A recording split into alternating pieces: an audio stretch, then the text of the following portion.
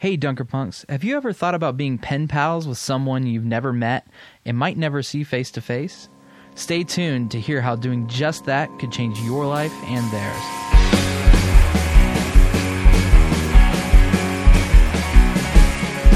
I don't want to be rich, don't want to be popular, don't want to be selfish, no.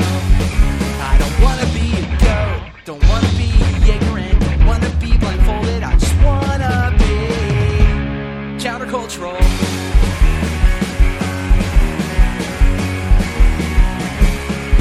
I don't want to be violent, don't want to have a vendetta, don't want to be vengeful, no. I don't want to be a soldier, don't want to be militaristic, don't want to help the cycle, I just want to be countercultural pacifist.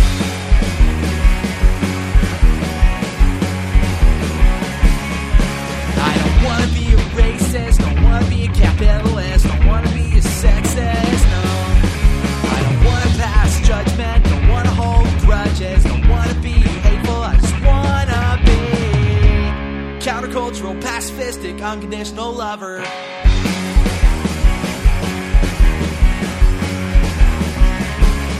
I don't want to shop at Walmart, don't want to grow Monsanto, don't want to drink Coca-Cola, no. I don't want to burn petrol, don't want to eat perfect fruit, don't want to feel guilty, I just want to be countercultural, pacifistic, unconditionally loving organic gardener. I want to be authentic, I want to be radical, I want to be optimistic, honest, beautiful, I want to be humble, I want to be progressive, want to be open, inspiration, want to be like John Wesley, Sarah Major, Random Out, want to be like Martin Luther King Jr., like Santa Claus, Johnny Appleseed, Dirk Flynn, Gandhi, Alexander Mack, John Klein, George Fox, and Jesus Christ, but mostly just want to be me.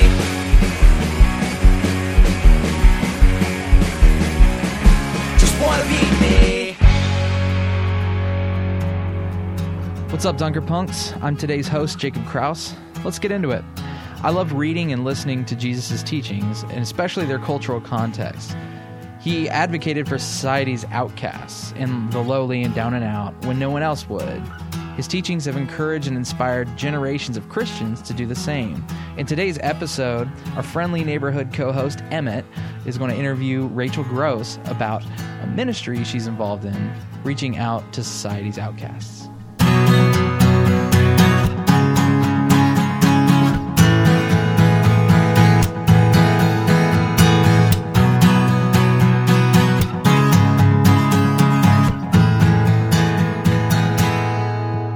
Rachel Gross, welcome to the Dunkerpunks podcast. Thank you. I'm glad to be here. We're glad to have you. So, Rachel, you work for the Death Row Support Project, or volunteer with them. Could you tell me a little bit more about what the project does? Yes, we set up correspondence for people who are on death row all across the United States. We receive requests from people who are interested in doing that, and then it's not like a computer matchup exactly, but we take the information that we have and try to set up a relationship that we think will be successful. I'm interested in that point about setting up a relationship.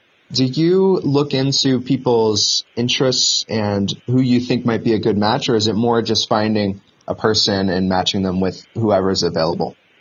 In the last few years, we have an online sign-up form that we use, and we don't ask very many questions. It's the age, religious affiliation, if any, and then obviously we have the person's location. So that's the information that we have about people on the outside. We get letters from prisoners that sometimes are just one line, I'd like to have a pen pal. Sometimes they say a lot more about themselves, and so then we try to do our best in terms of matching age and religious affiliation, if any, and then location. Some prisoners want to write to somebody in the United States. Some prefer to write to somebody overseas. And so it's not a lot of information to work with, but we do the best we can with that. Mm-hmm. And do you have more people on death row who are looking for pen pals, or do you have more people writing in and saying they would like to write to someone on death row? Right now, it's pretty evenly balanced. Over the years, it's fluctuated back and forth. And in the last 2 or 3 years, we've had more people on the outside wanting to write than we had requests from prisoners. And so, to help with that, just this past fall, we invited people to send Christmas cards to people on death row, and along with that, to send an invitation. I tried to pick people from our database, prisoners who didn't have pen pals with us, and then the people who sent Christmas cards sent an invitation for them to write. And so over the holidays, we've received a lot more requests from prisoners than we had for a long time. And so right now it's a pretty even balance. Okay. How many Christmas cards did you send? I gave out names of over 560 people. Mm-hmm. And of those, we've probably heard from about 50 prisoners asking for pen pals. The requests are still coming in, so I expect that we'll continue to get more. So, Rachel, could you tell me a little bit about what you specifically do with the Death Row Support Project and how you got involved in the first place? Well, how I got involved in the first place was that my husband Bob had the idea to start it, and he knew that I liked to write letters, and he was involved in, this was back in the 1970s, and he was involved in criminal justice activities as a result of a paper that was passed by the Church of the Brethren in 1974, raising a lot of concerns about criminal justice issues at that time in the country. And so because of his involvement, he was attending meetings related to prison concerns, and it was right at that time that the death penalty started being used again in the United States after there had been a 4-year break from it. And so kind of circumstances just all came together, and we got the support of the Church of the Brethren through its Washington office to start the project, and that was 41 years ago, and here we are still. So I've been the main coordinator of it with lots of help along the way from various family members and friends, and then lots and lots of people who have become involved. When we started it, I thought that it would just be a couple years and the Supreme Court would rule the death penalty unconstitutional, but that hasn't happened yet, so we're still here. Mm-hmm. So you've been involved since the very beginning of the project. Have you seen either the project itself change or people's perceptions of the death penalty and people on death row change in that time? That's a good question. I would say that it's been through probably several different changes over time. One of the main motivations for starting it was to provide a way for people on the outside to have a more inside look at who ends up on death row and why they end up there. And I think for a lot of individuals, it definitely has had that impact. Then at the same time, we've seen as the death penalty became more and more used during the 80s, it was more in the public eye and more attention, but now it feels like that's kind of faded again because in a way it became more commonplace, and so people it's not in the news as much. One thing that doesn't really relate to our project at all, but certainly a change in the climate, is that in the last few years, there's starting to be more involvement from conservatives in wanting to work against the use of the death penalty, whereas in the past it probably was seen as something that was a more liberal issue. Another thing that's changed, I think, is just the awareness of it, especially in the United Kingdom. And in the last few years, we've had more people wanting to write to somebody on death row from the United Kingdom than we have from within the United States here. And I think it's a combination of they don't have the death penalty there, but there is a lot of awareness there. There have been lots of documentaries done by BBC and others in the UK that have just brought more awareness to it. That doesn't necessarily impact what happens with the issue here in the U.S., but it's just something that's been a change that I've seen over the years. Mm-hmm. That influx of interest from the United Kingdom is really interesting to me. And I kind of get the sense that part of it might be because the death penalty is pretty unique to the United States. There aren't a lot of countries that still have a death penalty. Isn't that correct? That's right. That's exactly right. And I think they can't quite, they just don't understand it. Mm-hmm. And I think because of the relationship between the UK and the US, in terms of our history, that it's perplexing. Maybe kind of like watching your teenage child's behavior and not quite understanding it. Why do you think that the death penalty has persisted in the United States, even as it's been abolished pretty much everywhere else in the world? Well, that is a complicated question. I've been reading a book that was written, I'm not going to be able to give you the name of it, but it's written by two lawyers about the Supreme Court and its relationship with the death penalty. And the book is helpful to me in understanding it more. I think it goes back, it involves our history of racism and lynching. It continues to be more prevalently used in the South than it is in the North. And then, I don't know. It's tied in with our views on guns and all that, I think. And it really does boil down to retribution at this point. All the studies that have been done, capital punishment is not a deterrent of crime. Murder rates are higher in states with the death penalty than in states without the death penalty. To me, from my point of view, there's very much an irrationality about it. You talked about the racial dimension that's at play. Mm-hmm. Could you unpack that a little bit more? What is the link between the death penalty and systemic racism? Well, what statistics have shown over the last 40 years is that the way that race most impacts the use of the death penalty is that if the victim is white, the perpetrator is more likely to be given the death penalty. And so proportionally, it may be true that even though murders are fairly evenly committed across the race spectrum, just the race of the victim is what plays into it the most on who's going to get the death penalty. So, of the current population on death row, do you have a sense of what proportion of them are people of color?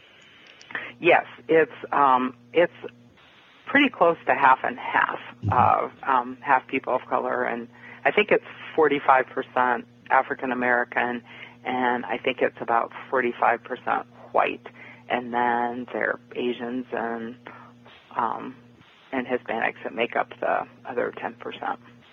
How many people are on death row? Right now it's about 2,700. And what does life look like for someone who's on death row? What are the conditions like, and what might the day-to-day experience be? Most people on death row are basically in solitary confinement, although it's not as stark as maximum security places that you might hear about. But most are in their cells 23 hours a day. It varies from state to state on how much contact maybe they're allowed with other prisoners. Most are not allowed to have any kind of jobs within the prison. Some may be allowed to spend a little time in a law library. Some prisons provide television, but others don't. So it's a on the other hand, it's obviously not a pleasant existence. An interesting thing to me, though, is in Florida, I've heard from some prisoners who have been taken off death row and put in general population, and that's a really difficult adjustment for them, because then they are thrown into a situation where there's a lot more interaction with other prisoners, and after many years of leading a more solitary existence, that's a difficult change to make. The food situation is not good in most places, and there are a lot of limitations, obviously, put on daily life. And I know that a typical person who is on death row tends to be there for a long time. Could you tell me how long does a typical person spend on death row? The last time I saw the statistic on that, the average stay was 14 years. But again, it varies a lot from state to state, and there are people in Florida who have been on death row for over 30 years, and I would say California is approaching that also.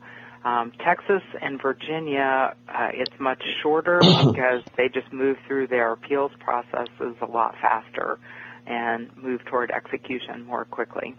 Something that might surprise people, it's been really surprising to me. I told you that there are about 2,700 people on death row.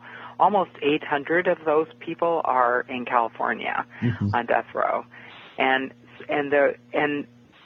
which feels like an anomaly. And the book that I've been reading, one of the things that's been helpful to me in understanding that is that California has a more mixed feeling about the death penalty, whereas, for example, in Texas, pretty much everybody's in favor of it, and so there's not much pushback against moving through the appeals process quickly, moving toward execution, not a problem. In California, because there's more feeling against the death penalty there, they're much more particular about going through the appeals process. There's a lot more funding for lawyers to make sure that people have had a fair trial. There's more resistance to execution, so they've had very few executions in the last 40 years, whereas Texas has had more executions than there are people on death row there right now. I think that would be accurate to say. Is it still the case in a state like California where there are so few executions? Are people still sentenced to death and placed on death row, though? Yes, and so then that's part of the mixed feeling about it. There is enough support for it that people continue to be sentenced to death on a regular basis, but then just not executed. I come from Pennsylvania, which is another state that has the death penalty, although the Governor Wolf has placed a moratorium on executions, and I believe it's been even much longer before him that there has been an execution in Pennsylvania. So then it's striking to me that all these people are being placed on death row where they're languishing in solitary confinement for 23 hours a day with this specter of the possibility of their execution hanging over them, and they're just stuck in that limbo. I think you've talked a little bit about how the conditions that are on death row can create a real sense of isolation. I'm wondering, do a lot of people who are on death row have much contact with friends or family members? Well, again, there's a lot of variation in that. I think it just so much depends on the circumstances of each individual. Not surprisingly, a lot of people who end up on death row are people who have had very troubled childhoods, and so it's not at all unusual for them to not have a good family system in place when they end up on death row. Sometimes they're there because they murdered a member of their family, and so in those situations they're not very likely to have much family support. But then there are others who, for one reason or another, do have a lot of support. So occasionally we do hear from prisoners. We may reach out to somebody with a potential pen pal, and we hear back that they have plenty of support already. But it's more usual that there's not much support there, which is, again, one of the main reasons that we started the project was to provide that for people. Mm-hmm. So I imagine that's actually where I wanted to kind of go next. Part of my interest in thinking about the death penalty and populations on death row really came out of reading the work of Bryan Stevenson, who has a prolific legal defense practice for people on death row. And previously on the podcast, I've talked with a representative from the Catholic Mobilizing Network whose mission is to abolish the death penalty. So those are two different examples of ways that organizations are working on the death penalty. You have on the one side the legal defense, pro bono representation of people trying to get their convictions overturned. At the same time, we also have organizations that are working on the abolition of the death penalty. But it seems like the main focus of the Death Row Support Project is on emotional support and building relationships with people who are on death row. Why was that the approach that this organization decided to take? Well, I think it was to see, because in a church context, it was a way that we can follow Jesus's command to visit those in prison. And so it was a way to follow that call. Then it was a way to contradict what people see in the media about people who have committed murders. Then it was also just a small fact from my husband Bob's experience of having been in prison. He was aware that people who get more mail are treated better by prison staff. So there were just those different little aspects of it. But I think underlying all that, for sure, for us, it was in a context of wanting to see the death penalty abolished and feeling that this was a way for people to firsthand know the situation more, and that might move them towards more activism. And that has happened, not as much as we would like to see it happen, but it has happened that some people have really become activists in the abolition movement because of writing to somebody. Then also we've had, I'm aware of at least two specific cases where the pen pal, the Death Row Support Project pen pal, was able to testify at a resentencing of the person they were writing, and to testify that they felt that this person had changed, and in both of those cases, the persons received life sentences then rather than death sentences. And so all those things kind of mixed together. But I think at the same time that we started the project, or soon after that, Bob ended up becoming the director of the National Coalition to Abolish the Death Penalty. And so he was working at it from that angle also. And one of the interesting things about the abolition movement over these 40 years is just seeing the different approaches to it, and watching people. Initially, I think 40 years ago, there was sometimes conflict between those different groups about who had the best strategy and what was the best strategy. But over time, people have come to see more and more that all those pieces are important, and everybody needs to do their part and just find what their calling is and what they can do well and work at it from that aspect. Right. And I also appreciate how you said earlier in the conversation, when you started out in the 1970s, you thought it would be 4 or 5 years until the death penalty was abolished. And obviously that hasn't happened. And so if organizations had only focused on abolition, then there would be 4 decades worth of people languishing on death row who wouldn't have had that opportunity to build a relationship. And we can't forget about those people while we're pursuing the systemic change as well. Yeah. With that in mind, I'm curious, since you've been at this for 40 years, if you have one story that you often like to share about a really successful or impactful relationship that is formed because of this work, either between you and someone or between one of your letter writers and a person on death row. Well, one of the most significant ones, there are a lot, there are several, but one of the most significant ones that I would choose to mention here, that people listening to the podcast may already be aware of, but I'll go ahead and tell it anyway, is that in North Manchester, where I live, Timbercrest Retirement Community has an organization called Seniors for Peace, and they've invited me to come 2 or 3 times to talk about the Death Row Support Project. And several years ago then, they had an extra meeting for people who definitely wanted to write to somebody. And I passed around a pile of letters. At that time, I had quite a few letters from prisoners waiting for pen pals. And out of that pile, David Waz, a member of our church, the Manchester Church of the Brethren, he picked a letter from Raymond Johnson, who is on death row in Oklahoma. Raymond is a very prolific writer, and David was having a hard time keeping up with writing back. So as a way to help himself out, he started sending Raymond copies of our pastor's sermon every week. And Raymond was just very taken by what he read in the sermons and by what David was writing to him, and that eventually led to Raymond asking if he could become a member of our congregation. So for over a year, our pastor, Kurt Borgman, exchanged monthly letters with Raymond to work on that process, and brought it before our church board, that's normal for anybody seeking membership with our congregation. It comes before the board.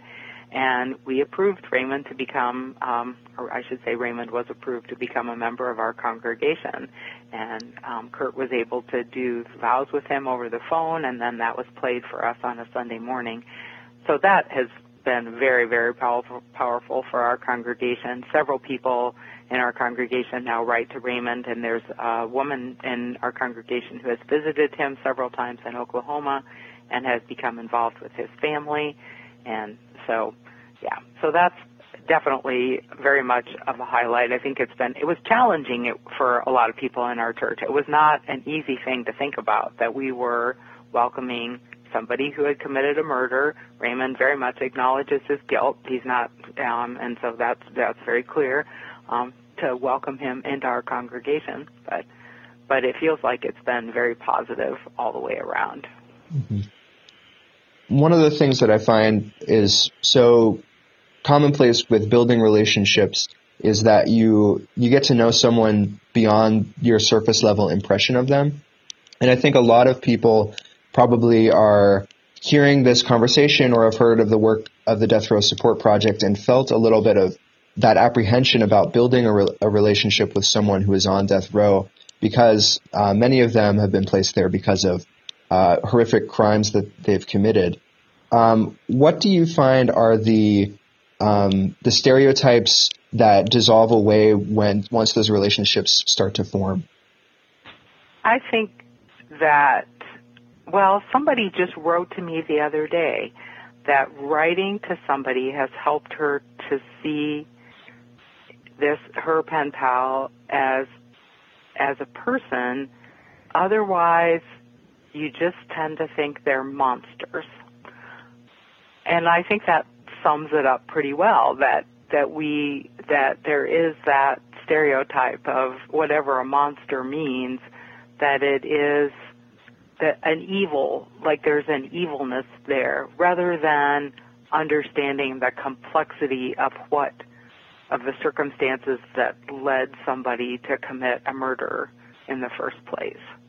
So I think that would just be the general overall thing, that it's just too easy to make just a general summary of what a person is like, or just an assumption without seeing everything that led the person to that point.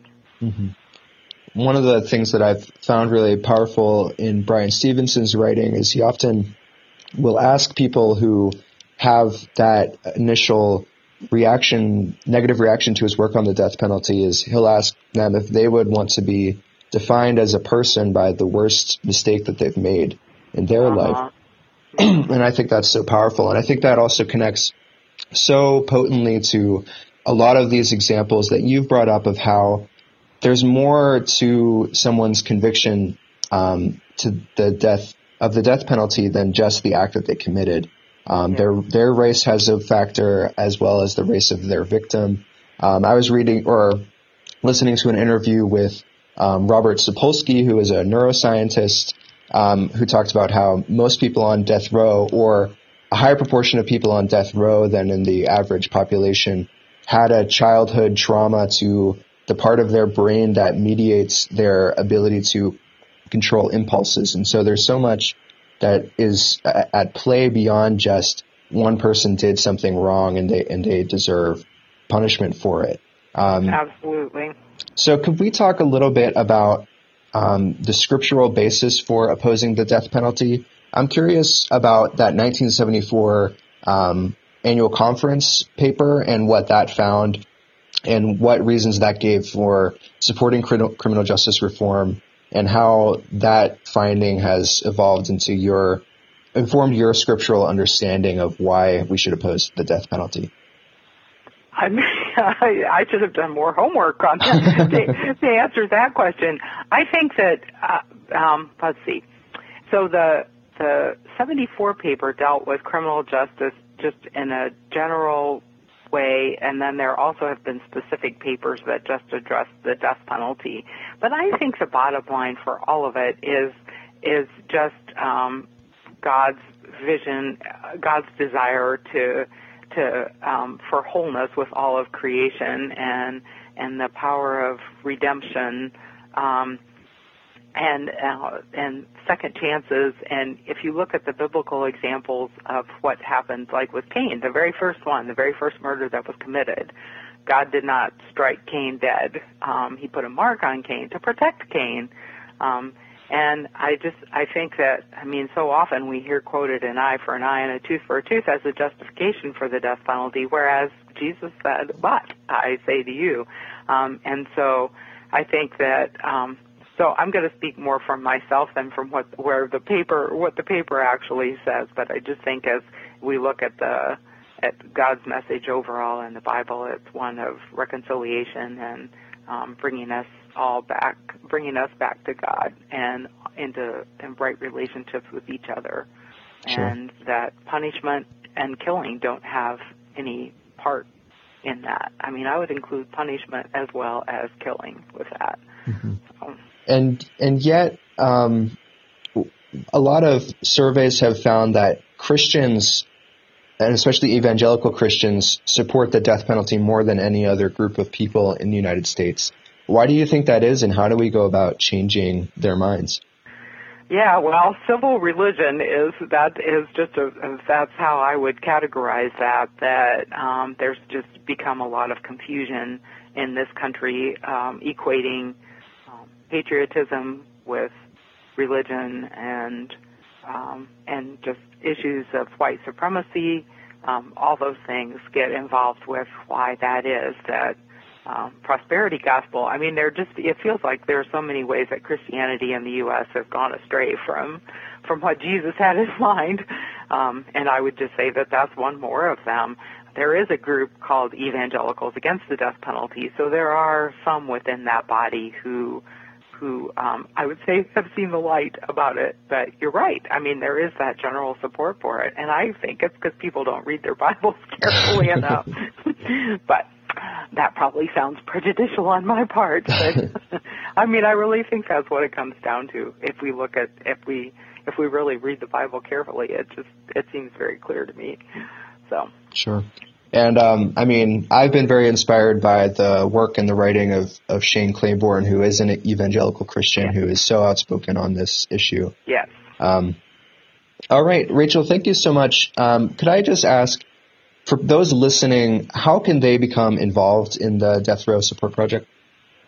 The simplest way is to go to brethren.org/DRSP for Death Row Support Project, or if you go to the main page of brethren.org, on the left-hand side is the Service tab, and if you go down, that's Death Row Support Project is listed under that.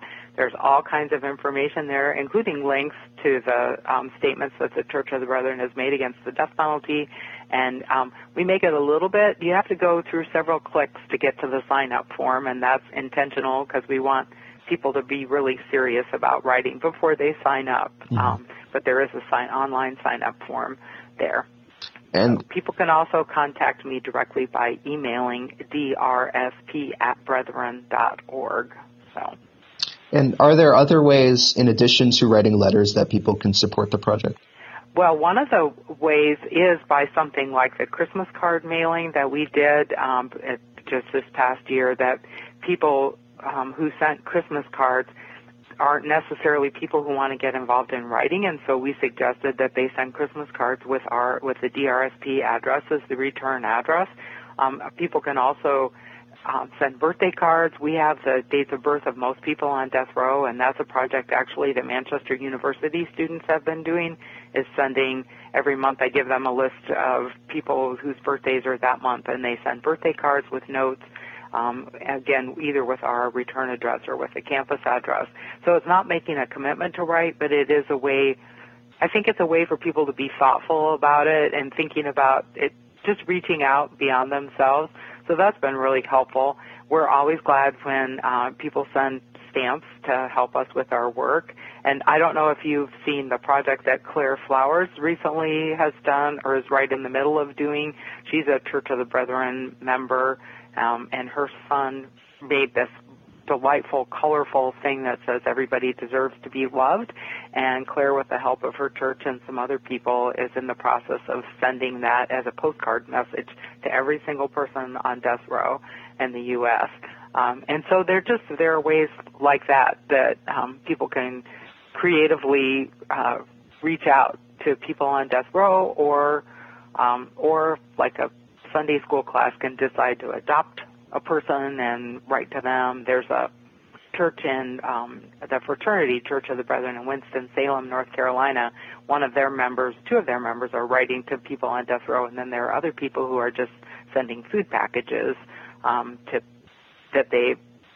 people that they get connected with through the pen pals. So those are a few ideas. Well, Rachel, when I was reading Just Mercy, the passage this is the book by Brian Stevenson, Just Mercy, about his work with the death penalty and working to abolish it.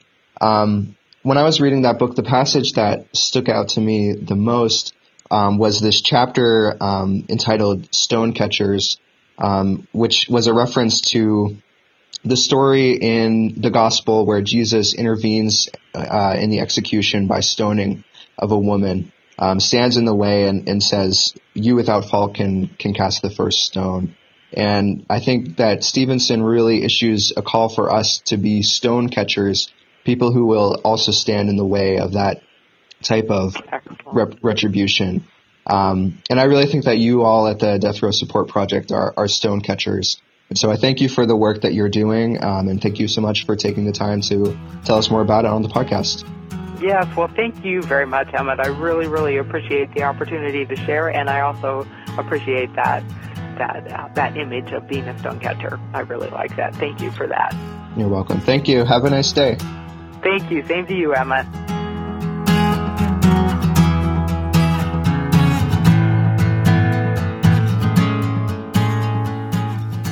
Thank you so much, Rachel, and all the people involved in the Death Row Support Project for your ministry, your work, and for sharing with us today.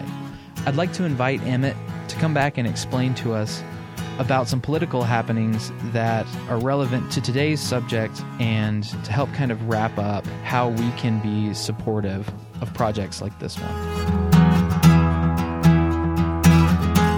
Hi, this is Emmett again. In the week since Rachel and I spoke, there was a prominent Supreme Court decision that brought the topic of the death penalty back into the news. I wanted to take just a moment to reflect on this story because I think it underscores exactly why the work of the Death Row Support Project is so important. On February 7, 2019, the state of Alabama executed a man by the name of Dominique Ray. Mr. Ray was a practicing Muslim, and he learned just weeks earlier that he would not be permitted to have his imam present at the execution. In their final moments, a lot of people on death row understandably want to have their faith advisor there so that that faith advisor can provide a measure of comfort and reassurance as these people confront the imminence and the finality of their own death. Mr. Ray was told by the state that he could have a Christian chaplain present during his execution, but he was not permitted to bring his imam. Obviously, this is a violation of Mr. Ray's rights to religious freedom, and it's a clear violation of the Establishment Clause of the Constitution, which prohibits any government entity from favoring one religion over another. Mr. Ray's lawyers requested a stay in the execution so that Alabama's religious discrimination in this case could be reversed, and the lower courts actually agreed to stay the execution, but on February 7th, the Supreme Court reversed the stay and they allowed the execution to move forward as scheduled. Dominique Ray died later that same day.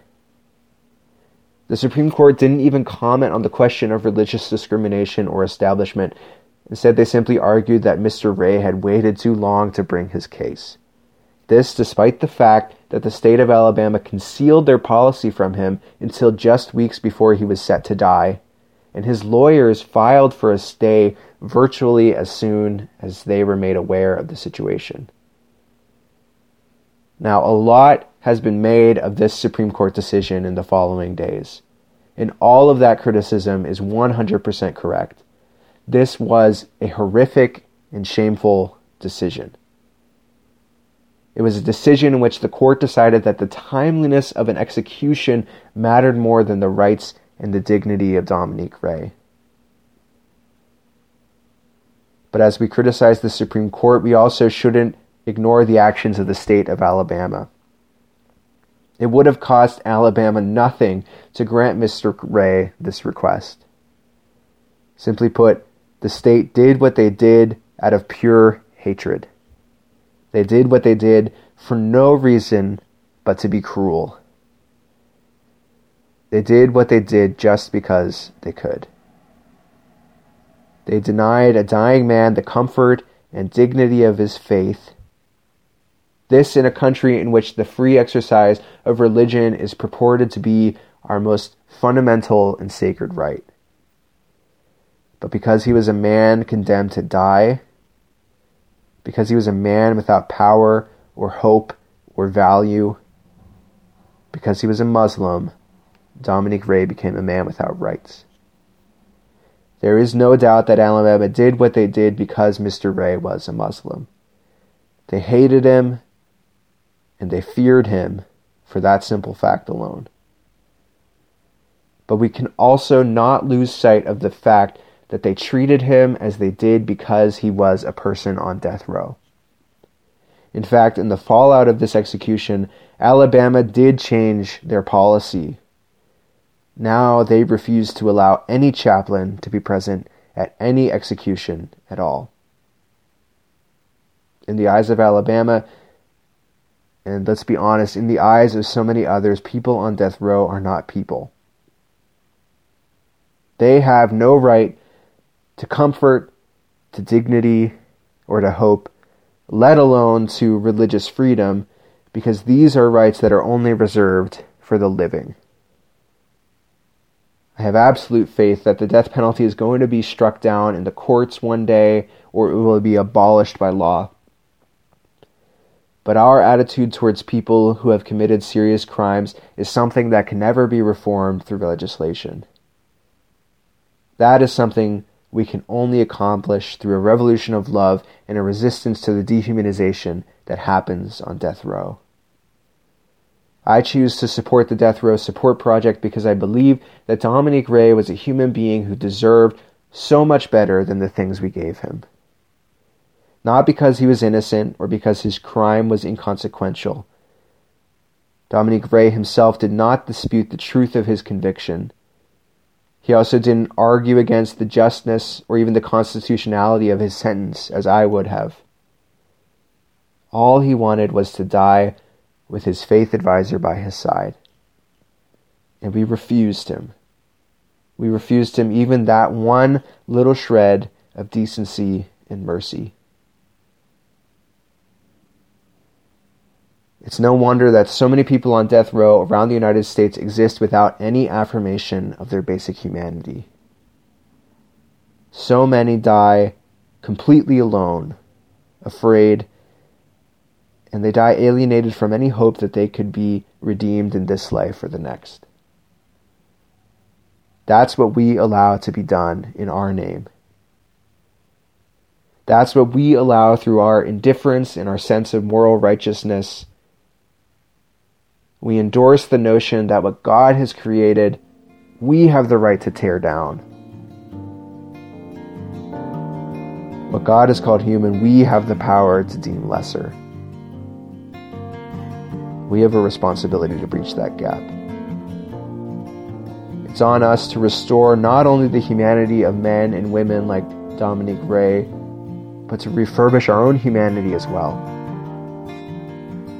To affirm the fundamental truth that Dominique Ray was one of us, and his rights were our rights, and his death was our death.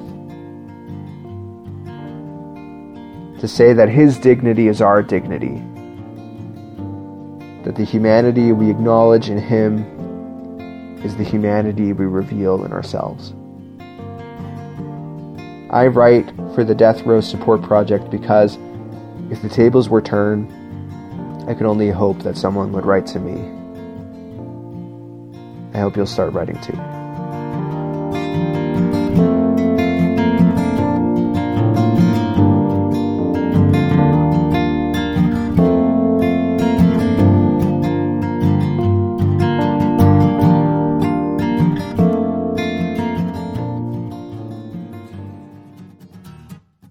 The Dunker Punks podcast is a nationwide collaboration of modern-day stonecatchers. That seems like something you would like to be involved in? Well, you already are. Listening to these inspiring stories and living the Dunker Punk life makes such an impact on the world around you.